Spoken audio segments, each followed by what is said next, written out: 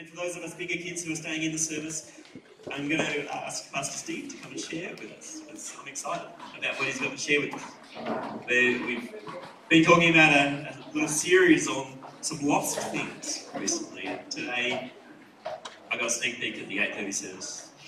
God's got some good things for us. Praise God. Thank you, Pastor James. Yeah, you can have that. You need that. Been coming here long enough to not worry about filling in a card. Yeah, that's true. That's tough too. Anyway, all good. Welcome, everyone. How are we all? Good morning, John. Good to see everybody. It is my privilege to be able to share the word again, second time for today. And as we do so, why don't you just put your hands on your heart and we just open this time with sharing the word in prayer. Lord Jesus, we thank you that you do dwell within us. For those who have called upon your name, Lord, the reality is that springs of water, springs of living water belong and are bubbling up even now in our lives. For those who are here today, Lord, who haven't quite made the decision to call upon your name, we pray that you would speak to them through your word. You would speak to us, Lord, your church, about what you want to say. We open our hearts up to receive. In Jesus' name. Amen. Amen. Good stuff. So, as James said, we are in the middle of a 3-week series looking at lost things. The 3 parables that Jesus talks about in Luke chapter 15 in response to some pretty, I suppose, nasty comments by the Pharisees, in that they're saying that this man, he eats with sinners. And if you were here last week, or if you watched it on the video, and g'day to you guys watching the video on Facebook Live. If you can't be with us today, it's good that you can log on and see what's going on. But if you were here last week, you would understand that the Pharisees were kind of mocking Jesus for the fact that he was eating with sinners. They were kind of trying to tear down and discredit Jesus for the things that he was doing. But Jesus was trying to show value to those who he had literally come to seek and to save. He said, I've come to seek and to save those who are lost. And he was dwelling with prostitutes, with the sinners, with the tax collectors, and all sorts of people. And much like we are called to do today in our life. And last week we looked at the parable of the lost sheep, and I called you all stupid sheep, if you remember. And you know I was only playing when I did that. Today we're going to look at the parable of the lost coin. It's the middle parable of the 3 parables. It's also the shortest parable, only 3 verses in its entirety. While we look at the Bible and we read it in its context and we see what Jesus is saying in its context, and in this context he's talking to the Pharisees about the purpose of why he came to seek and save, we've also got to ask, what is the Holy Spirit saying to us as we look at it as a church today? Because many of us have heard this parable before. Many of us would have read it numerous times as we've read through the Gospel of Luke. And if you haven't gone and read this passage in particular, go and spend some time reading Luke chapter 15 and see what Jesus has to say. But what is it for the day? What is it for right now that Jesus is talking to us? And I think there's this season I shared last week where we're stepping into a season of increase. We're stepping into a season of harvest. An increase is different to harvest. Increase is actually what I think Holy Spirit is talking about directly to us as a church in this moment before he leads us into the season of harvest. And he wants the storehouses to be full. He wants the grain to come in. He wants the harvest reaped, but he wants those whom he's already saved to rise up and to join with him in reaping the harvest, which is outstanding. But I just think that these 3 parables have a specific message for us in this season, and that is that we are in a place of increase. So let's look at what Luke chapter 15, the parable of the lost coin, has to say. If you want to know, that is a coin from Mario World, Mario Brothers. Sometimes some of you are gamers out there. Has anyone got a coin on them right now? Someone's reaching into their pocket really quick. Marky's got a coin. Fantastic. Oh, you're worth more money than Janita's. She gave me 10 cents. Now, I did say to Janita's in the first service I'd give her 10 cents back to her, but obviously I've lied. I did go looking for her. She didn't come, so I will give her 10 cents back, trust me.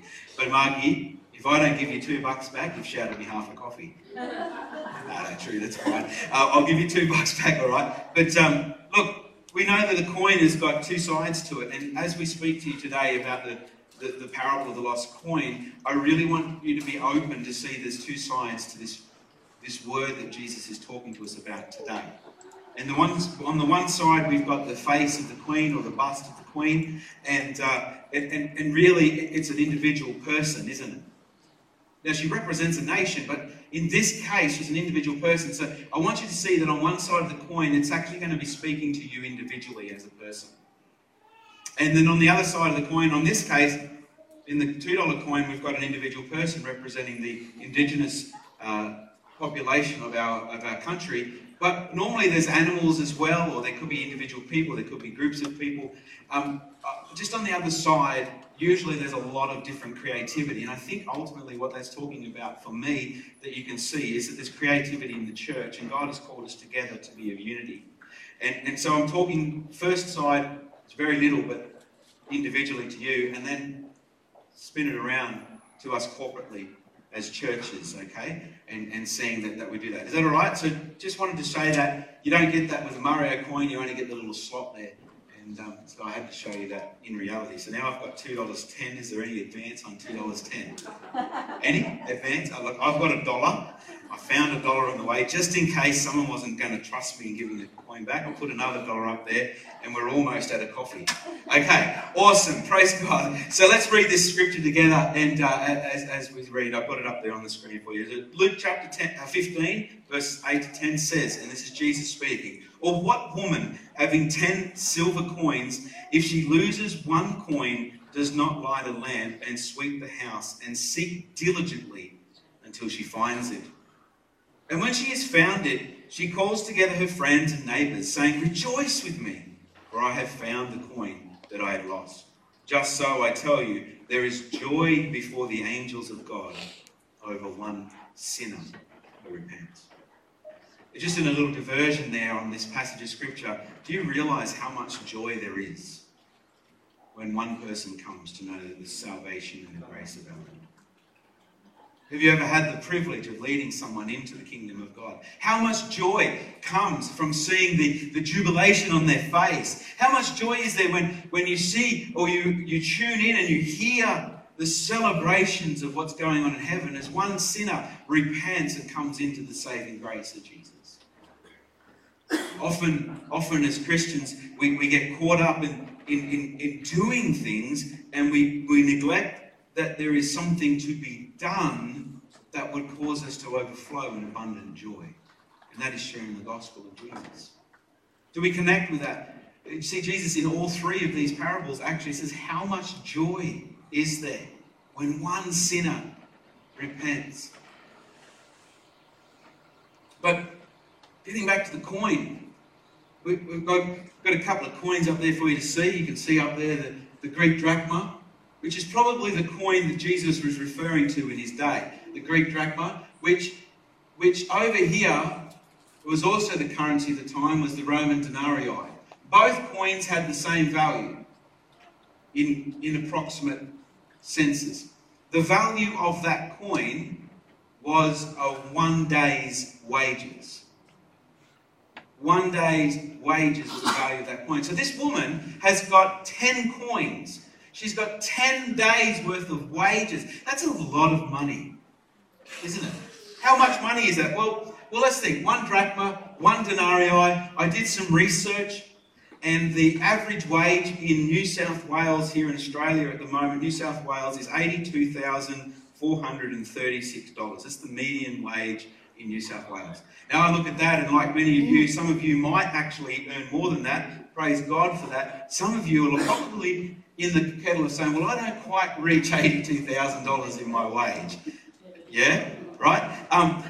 So I thought, well, 82 grand, that's a lot of money. But how am I going to be relevant to people in Griffith? Okay, I'll look up, and I searched online, what's the median wage per annum for someone living in Griffith? And you might be shocked to understand that it's somewhere between $52,000 and $63,000.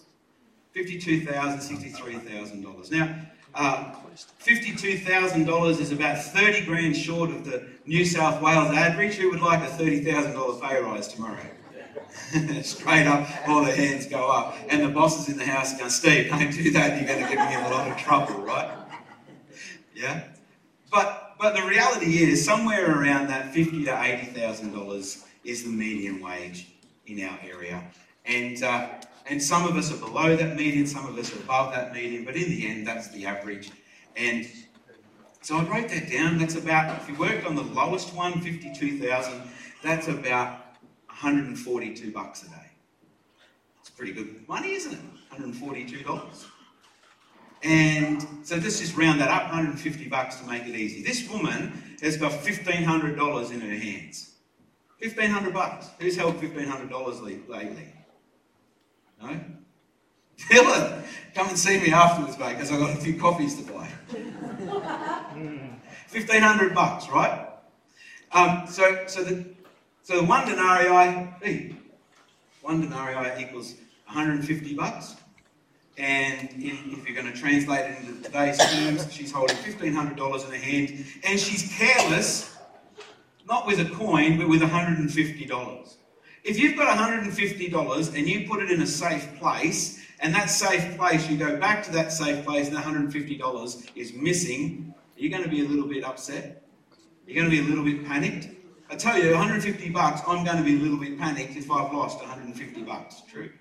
If I've lost that $150, what am I going to do? I'm going to turn my drawers out on my bed. When I can't find my $150 in my bed, I'm going to lift up my mattress, and all the stuff that I've just tipped out, all my jocks and socks, they're going to go all on the floor, and guess who's going to have to pick them up? Yeah. Who said Sarah? I'm going to pick them up, right? Because I'm a good husband. Okay, so I'm going to pick up my socks and my jocks, and I'm going to find the $150. When I don't find my $150, guess who I'm going to? Sarah. Okay. And then if she has spent my $150, I'm going to go, oh no, I was really careless with it. I should have did it better. But if she says, I haven't seen $150, I'm going to go to my kids and I'm going to blame them. You stole my money. I'm going to be really diligent in finding $150. If I've lost this 10-cent coin, I'm not really going to turn the house up and over it. Then what? I've renovated a couple of houses in my time, helping people and whatever, and I've pulled walls off and I've found pennies. Who's ever found pennies under the walls and under the timbers and all sorts of things? We're kind of a bit careless when it comes to a coin, aren't we? But when it's $150 or a day's wages, we're not going to be careless, are we?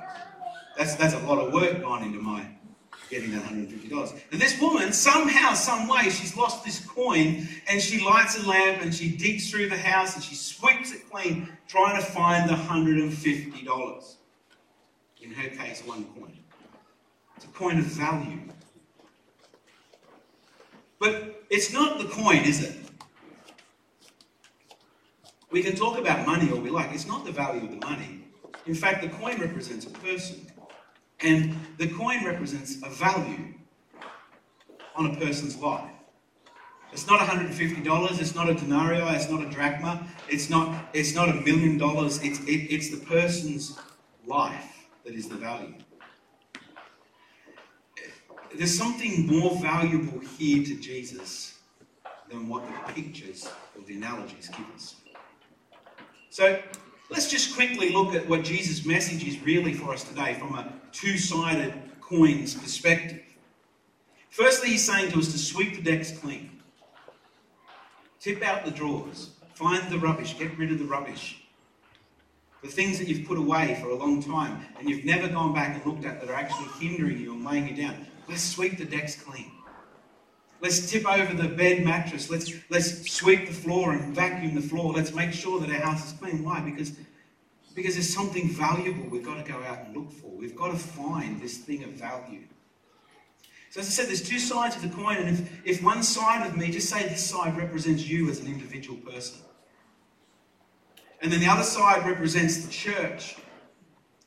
And it could be not just this church, it could be the church locally, it could be the church across Australia, it could be the global church. Let's just think of it in a bigger scale. While Jesus is talking to us, there's the individual and then there's the church. There's some things within this that I like. That the woman can represent both an individual woman, or it could represent Jesus' bride, the church. The coin, something significant, something of value, of which Jesus says the individual is valued, and so is his bride, so is his church. The house, again, representing the individual, because we're called the temple of the Holy Spirit. That's an individual passage talking to us as someone who encounters and carries the Holy Spirit. We were singing the song Fullness, and we were asking Holy Spirit to come, and that's not necessarily fill this house. I believe that's actually an individual cry, that he would come and he would fill our life. And like I prayed for you earlier when you had your hands on your heart, that he would transform the fountain of living water, the spring of living water that is Jesus living in us, which John talks about, and Jesus talks about in John. And 3 chapters later, I think it is, he talks about the very same thing, that the Holy Spirit would no longer be a fountain of life springing up, but that he would be a river overflowing of life that would overflow and touch many, many other people. And that same river is likened to the river that we see in Revelation 20 that is flowing out from the throne room of grace itself. That river flowing in our life. And that's why we're saying, Holy Spirit, come, bubble over. If you've been filled with the Spirit, that's what's happened in your life. The spring of living water has sprung up, and now it's bubbled over to a point where you're filled with the Holy Spirit for the purpose of sharing the gospel, for the purpose of reaching the lost. Whether that be a lost sheep, a lost coin, a lost son, whether that be just someone who is continually messing it up. So the house can represent the individual. Holy Spirit, come and fill me. But the house should also represent the church of God. Holy Spirit, use your church. Fill your church. I didn't pick this one up before, but I really like what it says there. It says, if she loses one coin, does not light a lamp and sweep the house and seek diligently until she finds it. Does she not go and light up a lamp? And I missed that one in the first service. The first service, I didn't talk about the lamp, but the lamp is the word of God in our life. Do we not light up the word of God? We're asking the Holy Spirit as an individual, as a church, does he not light up the word of God in our life, that it would transform us so much so that we would see that once we're saved, it's not about my comfort and my concern, but it's about the comfort of those whom he's called us to go to. Sweep the house clean. And obviously, sweeping represents an action that facilitates cleanliness. Are we, as individuals, are we squeaky clean before God? Have you ever asked yourself that question? Now, from a legal standing and a state situation, yes, you're righteous, holy, redeemed. But from a sanctification perspective, are we open enough to allow God to convict our heart so that we can deal with the things that this world has tainted in our life? Whether we've been acting in iniquity or someone has hurt us and we've locked away offence. But even as a church, that same thing can happen. Easily, the individuals and the leaders in the church can make mistakes and offend people, can hurt people. And therefore, having to sweep the house clean is this heart to say, are we repentant before God? Are we actively seeking out forgiveness in the areas where we need forgiveness, and actively giving over the things to God where we've caused offence or taken on offence? You know, you can take on offence really easily. And if you don't deal with that really quickly, then it can stay deep in our hearts and in our lives, and it affects us in an emotional way, and then eventually that will become springing up to a bitter root in your life. And God doesn't want you to have a bitter root in your life. He wants to dig that root out and nullify that and get rid of that out of your life. And that's, Holy Spirit wants to sweep you clean. We say that he wants to do that today. Is that something that we think he might be able to do as he's dealing with us around this parable of seeking the lost. So let's look at the church on one side. I'm a bit thirsty, sorry.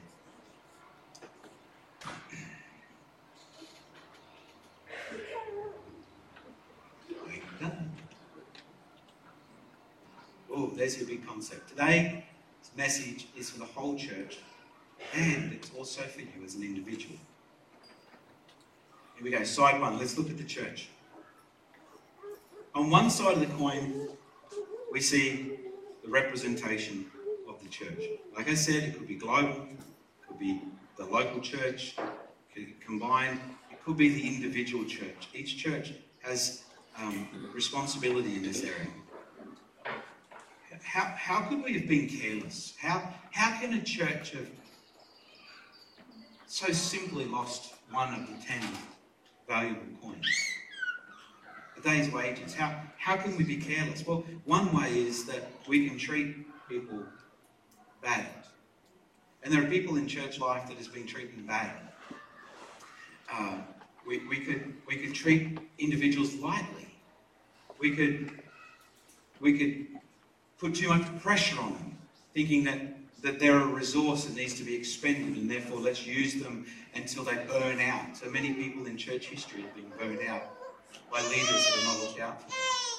We could say things that hinder your walk and stifle your life. We could not listen as a church. We could not listen to the voice of God in your life and make way for you to discover the things God wants you to discover, nor the purposes for your life. There's lots of ways that a church can hurt an individual or many members. There's lots of ways pride can sneak in, and this has happened. Or what about the manipulation of people? That's a big one, isn't it? People can be manipulated. The elephant in the room would obviously be, like, for example, the Royal Commission into institutional abuse. The church has got to stand up and say, we've been guilty of this in the past. Not this church, thank God. But from a global perspective, the church haven't handled this really, really well. And there are people who would once have not just followed Jesus with all their heart, but were sown into churches that are today out in the world, lost because they've been treated carelessly, like this one coin that the woman somehow lost. The church has got to understand that within this context, there are things that we have to stand up and take account for. Obviously, that's what the woman did. She had 9 coins. I was hoping by about now I would have had 9 coins up here, but no one wanted to run out and give me any more coins. She had 9 coins. She had them in her hand, and she took account. And she counted those coins out. And as she counted them out, she realised there was one missing. How would you feel when you take account and take stock as a church? And we're all in this. It's not just the leaders. Like, church is the church. Like, a leader can offend you just as easily as the person next to you can offend you. Does that make sense? Like, we might be saying something that is true and right and biblical, but if we say it in a way that the person can't receive it and they take on offence, then we've dealt carelessly with that which is of value. The church has to see that people are valuable.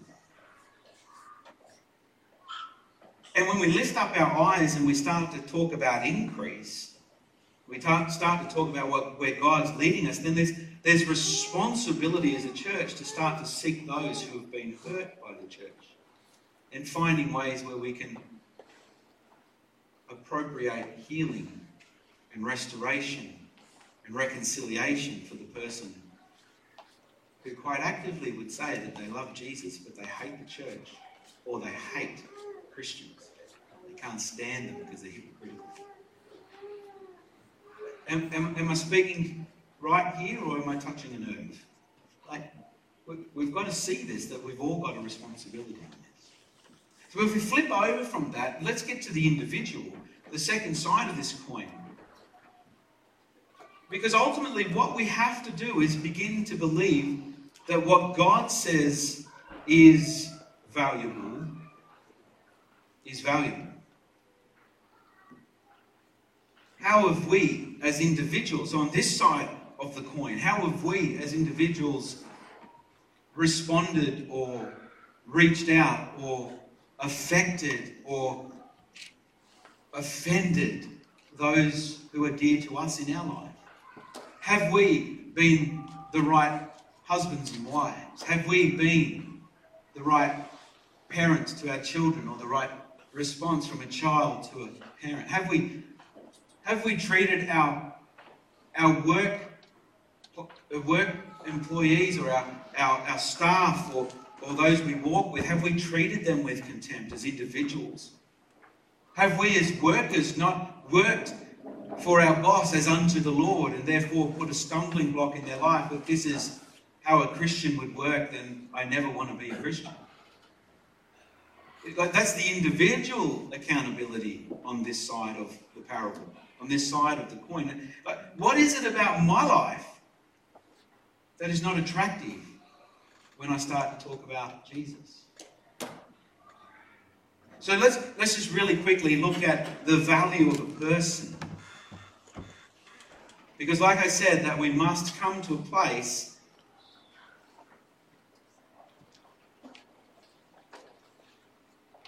we must value what God says is valuable. Jesus came to seek and save that which was lost. It wasn't a lost coin. It wasn't even a lost sheep. It was lost humanity. So what is valuable to God, and why does God see us as valuable? We've got 4 scriptures for us that we could pick out any scripture from the Bible and we could find that God's saying that we are valuable.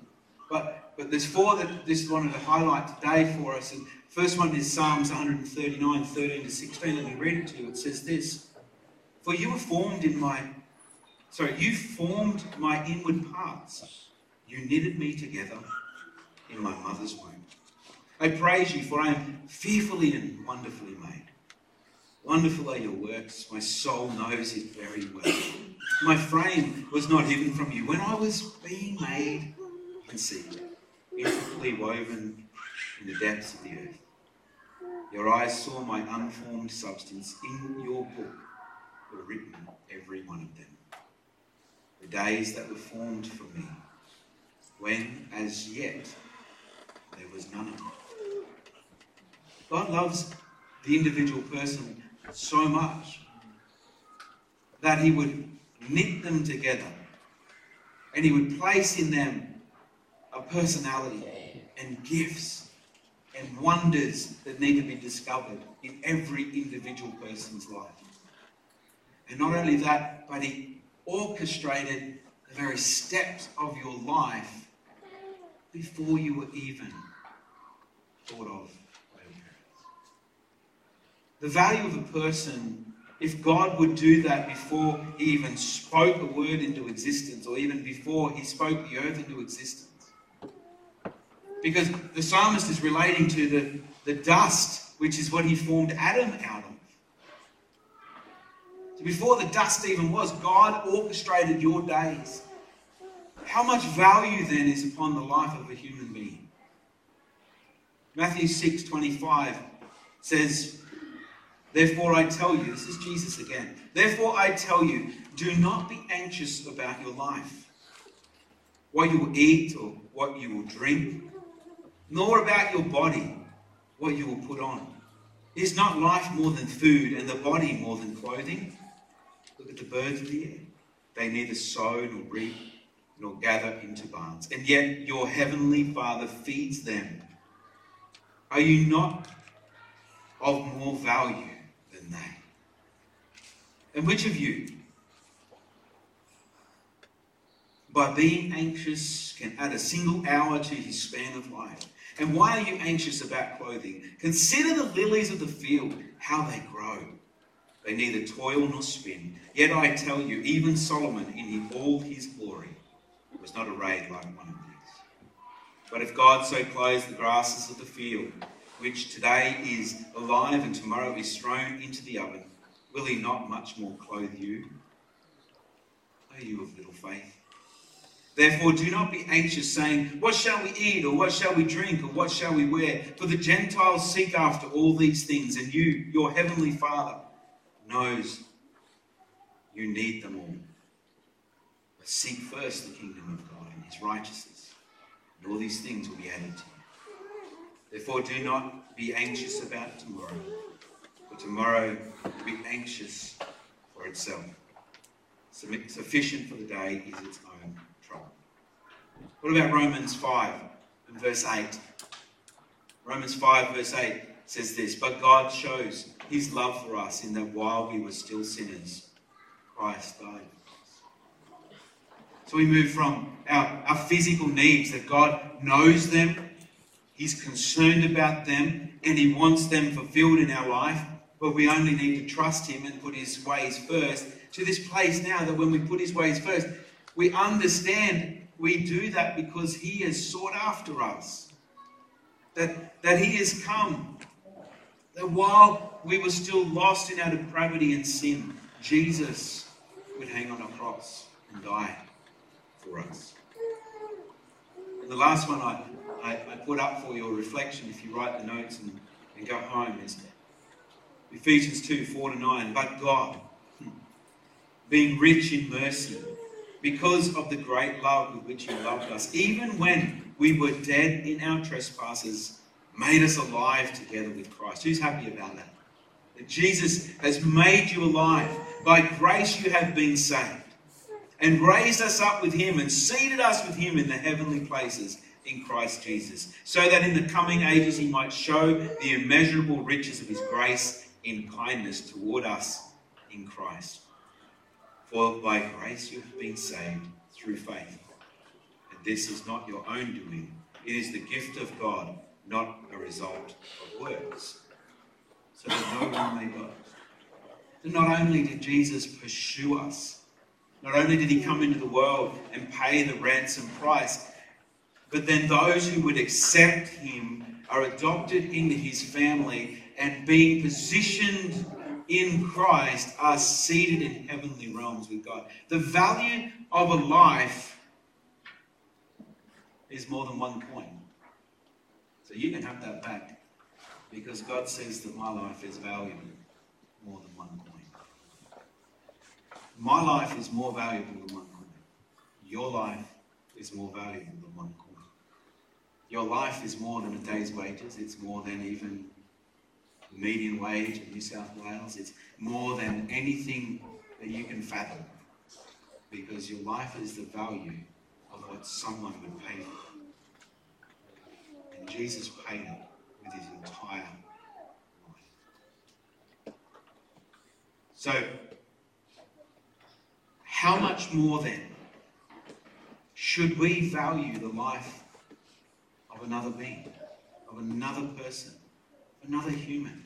How much more should we now, having tasted of the grace and the goodness of God, should we not only be partakers of that, but someone who would take that message and find that which was lost? The value of a human life is, the intrinsic value of a human life is very important to Jesus. Do you know that? Let's not treat people the way we treat something as common as money. And some of us know what I'm saying there. Some of us are really loose with our money. Let's not treat people like that. Let's not undervalue. Let's not overvalue. Let's have the right perspective of what a human life is worth in the eyes of God. So as a church, what do we do? Well, in general, we must be honest with ourselves as churches, with the leading of Jesus. Individual members of the church, leaders within the church, we must be open to the voice and accept where we have made mistakes and seek God's forgiveness. Because when we receive God's forgiveness, the plan is restoration, it's reconciliation, it's restitution. It means churches have to come to a place where we're open enough to not only tell of our mistakes, but repent of them and change the way that we live. The church must reach out beyond herself after taking stock and seeking the cleansing flow of God's forgiveness, and then reach out seeking for many that have been hurt. There are many, even in our community, who have been hurt by the church. Something funny happened in the first service, and that was, I said, who's going to be careless with $150? And someone funny raised their hand up, and I said, well, okay, I'm going to follow you around if you're going to be careless with that, a day's wages, and I'm going to pick that money up behind you, and I'm going to stick it in my pocket. The reality is, I would offer that money back to them, wouldn't I? But if they're going to treat it as common, they might think, well, that's not my money. And all of a sudden, there's $150 running around and I don't know what to do with it. So I'm going to say, thank you, Jesus. I'm going to fold it up and I'm going to put it into my pocket. There are people out there that have been hurt by churches and they don't even know that. They've just snuck out the back door and they've been lost. They've been hurt. They've been missed. And while we'll do everything in our power to try and get them restored to the church, ultimately we're going to fold them up and we're going to put them into the fold that Jesus has put us in. Why? Because Jesus wants them restored, he wants them reconciled, he wants them activated, he wants them serving him in the purposes that he has for them. I'm not being silly in that, I'm being open and I'm being honest. I'm saying, you know what? The value of a person's life is far greater to Jesus. And if we can participate in seeing them reconciled to the plans and purposes of God, then I'm going to go out there and I'm going to seek and save that which is lost. And I think as a church, we need to have the same heart.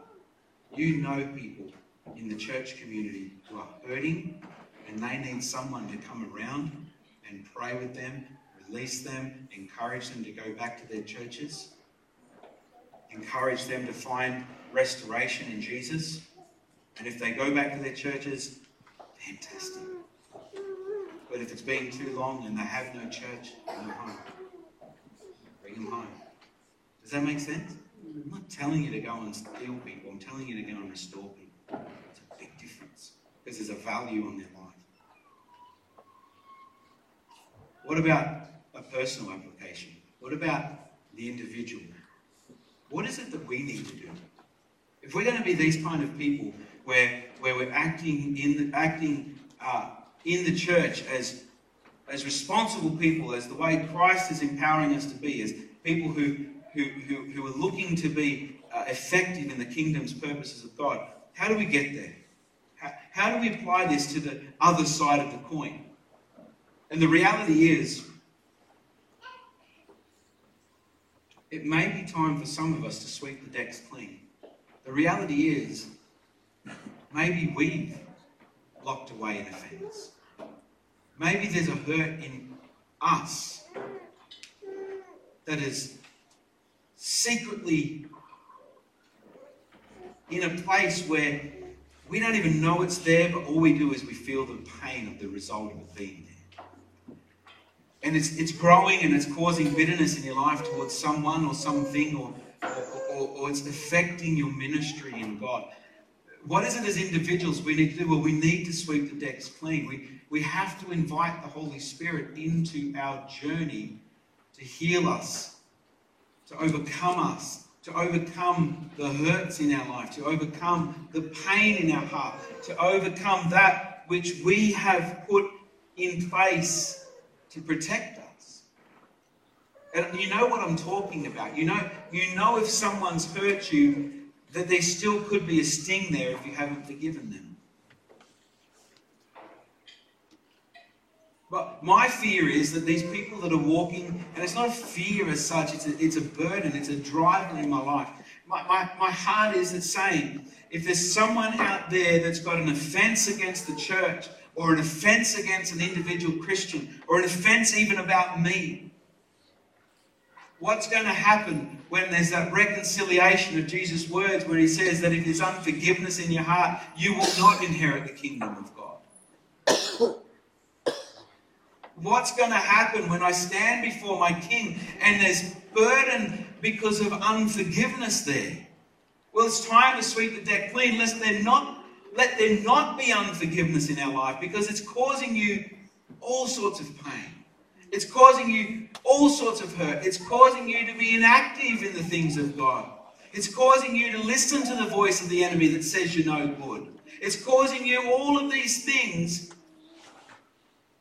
And it just needs to be, it's like a stake in the heart. It just needs to be ripped out.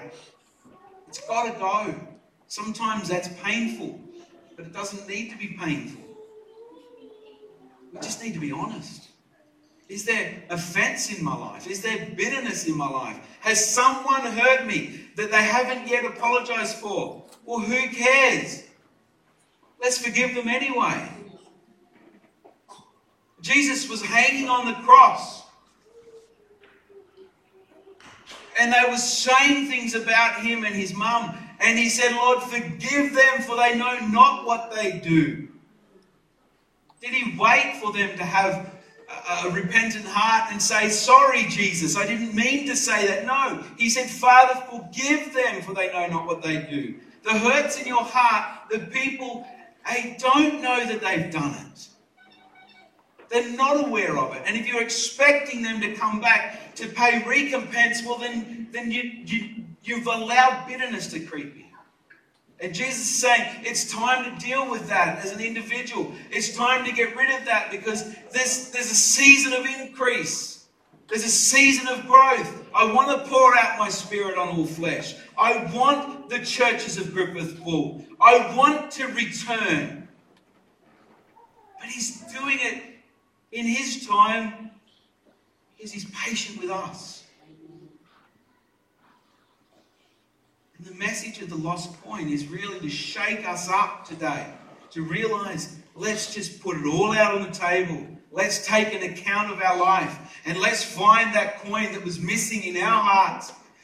And that might be the very fact that there's an area of our life that I've locked away, and Jesus hasn't yet been able to give me forgiveness in that place. If you're honest with Jesus today, let me tell you, his blood will flow into that area, and he will heal you in that area, and he will set you free in that area, and you will receive forgiveness, and you'll be able to forgive that person or the church or the family member or whoever. It might be your husband, it might be your wife, it might be your children. Whatever you're praying for, he will heal it today if you're open and honest with him. Because the value of your life is so much greater to him than anyone else. It's even more valuable to him than it is to yourself. God wants to set you free. Let me invite the band back. And as they come, would you stand with me this morning?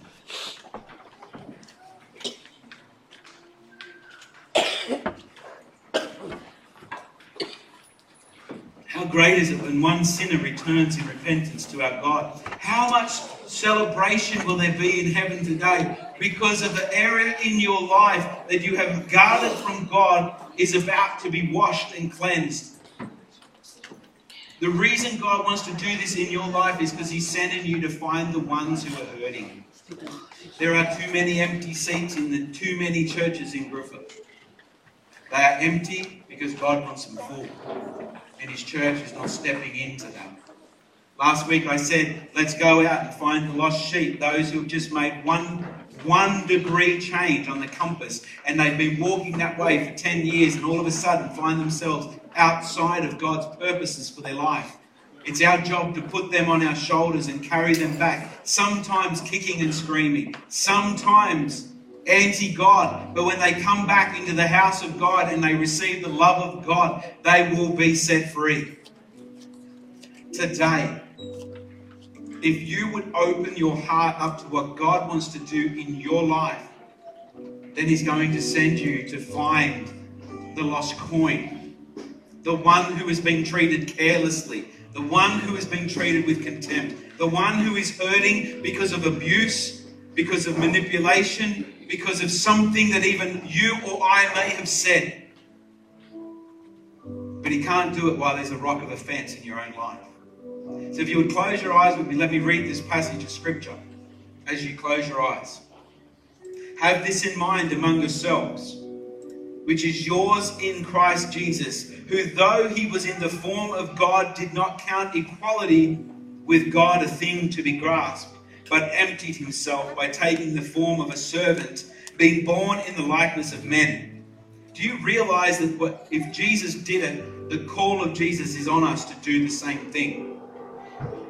And while we are seated with Christ in heavenly realms and we're enjoying the intimacy that we have with God, let's not count it equality with God a thing to be grasped, but let's from that place go into the place where the others have not experienced it.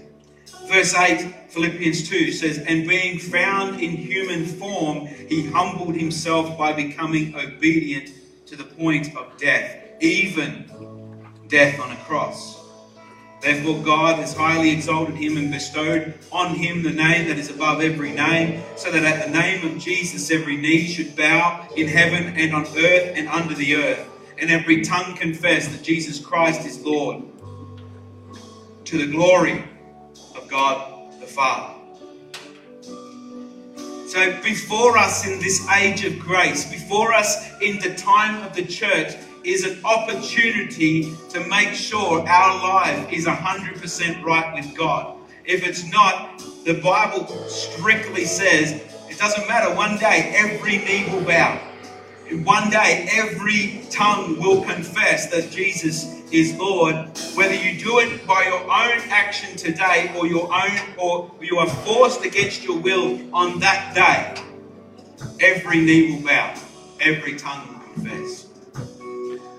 The reality is, right presented before you now, is an opportunity for you just to say, Jesus, there's offense in my life. Jesus, there's a scar in my life. Jesus, there's a hurt, and I don't know where it's come from, but I want to let it go. I want to say sorry for holding on to it because it's not mine to hold on to, and I want to let it go today. Jesus, would your forgiveness flow? Would your blood flow in my life, set me free, because I want to set other people free. So if that's you today, I would invite you to come out the front. I would invite you to come out the front, and I would ask you would be the first to say that's me. Because I think there's more of us than one. It's all right if you don't. But there's an opportunity that's presented before us. And I don't want to force the issue. But Jesus is speaking, and I know he is. I know the Holy Spirit's showing you something even in your heart today where there's just been an offense, and you just got to lay it down and say, Jesus, I'm sorry. This was never my offense to pick up.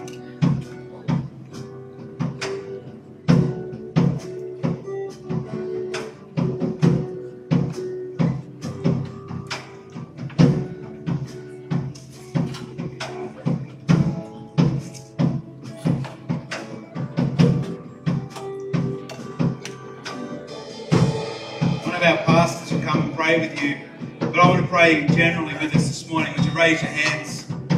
Raise your hands with the Lord today. Lord Jesus, we acknowledge that we have been careless as a church. We take the responsibility of that and we say, Lord, we are sorry.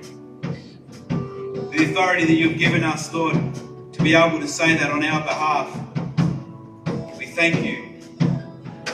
That you grant us repentance and forgiveness, that your grace would flow once again. Lord, the lives that we have treated carelessly, we're sorry, and we choose, Lord, to act in your will today and say, no, it's not going to happen again. We're going to put guards in place, and we're not going to hurt other people. We're going to make room for people to talk to us and make room for people to discover their calling, make room for people to be activated in the things of God. Jesus, we ask that you would have your way in this church as your forgiveness flows. We ask, Lord Jesus, that you would send your Holy Spirit upon this church once again and fill us with boldness today. Fill us with the boldness to proclaim the gospel, to not be scared of the labels and the things that are said about churches, but to own it and accept that and say that was then and this is now. We are walking in the grace of God. So as a church, Lord, we thank you for the power of the Holy Spirit. But as individuals, we come to you today with hands held high. Some need to confess this morning, Lord, to another person what it is that they have to let go of. And in the process of confessing, Lord, it's like they will be emptying themselves. Holy Spirit, would you do a work in every individual's heart today? A restorative work, a reconciling work, a powerful work of the blood of Christ that was shed to set the captive free. Every rock of offense, every root of bitterness, in the name of Jesus, I command to be rooted out and to be forgiven and to be released now in the name of Jesus. Lord, as we offer up our repentance and our prayers that come deep from your heart, Lord, I pray, Holy Spirit, move into us.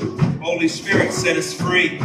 Holy Spirit, we thank you that the word says, whom the Son sets free is free indeed. And today you are setting free those who have been bound captive by unforgiveness. Lord, lift up our eyes to see those who have been hurt, that as our action step is, as we have received, freely we will give.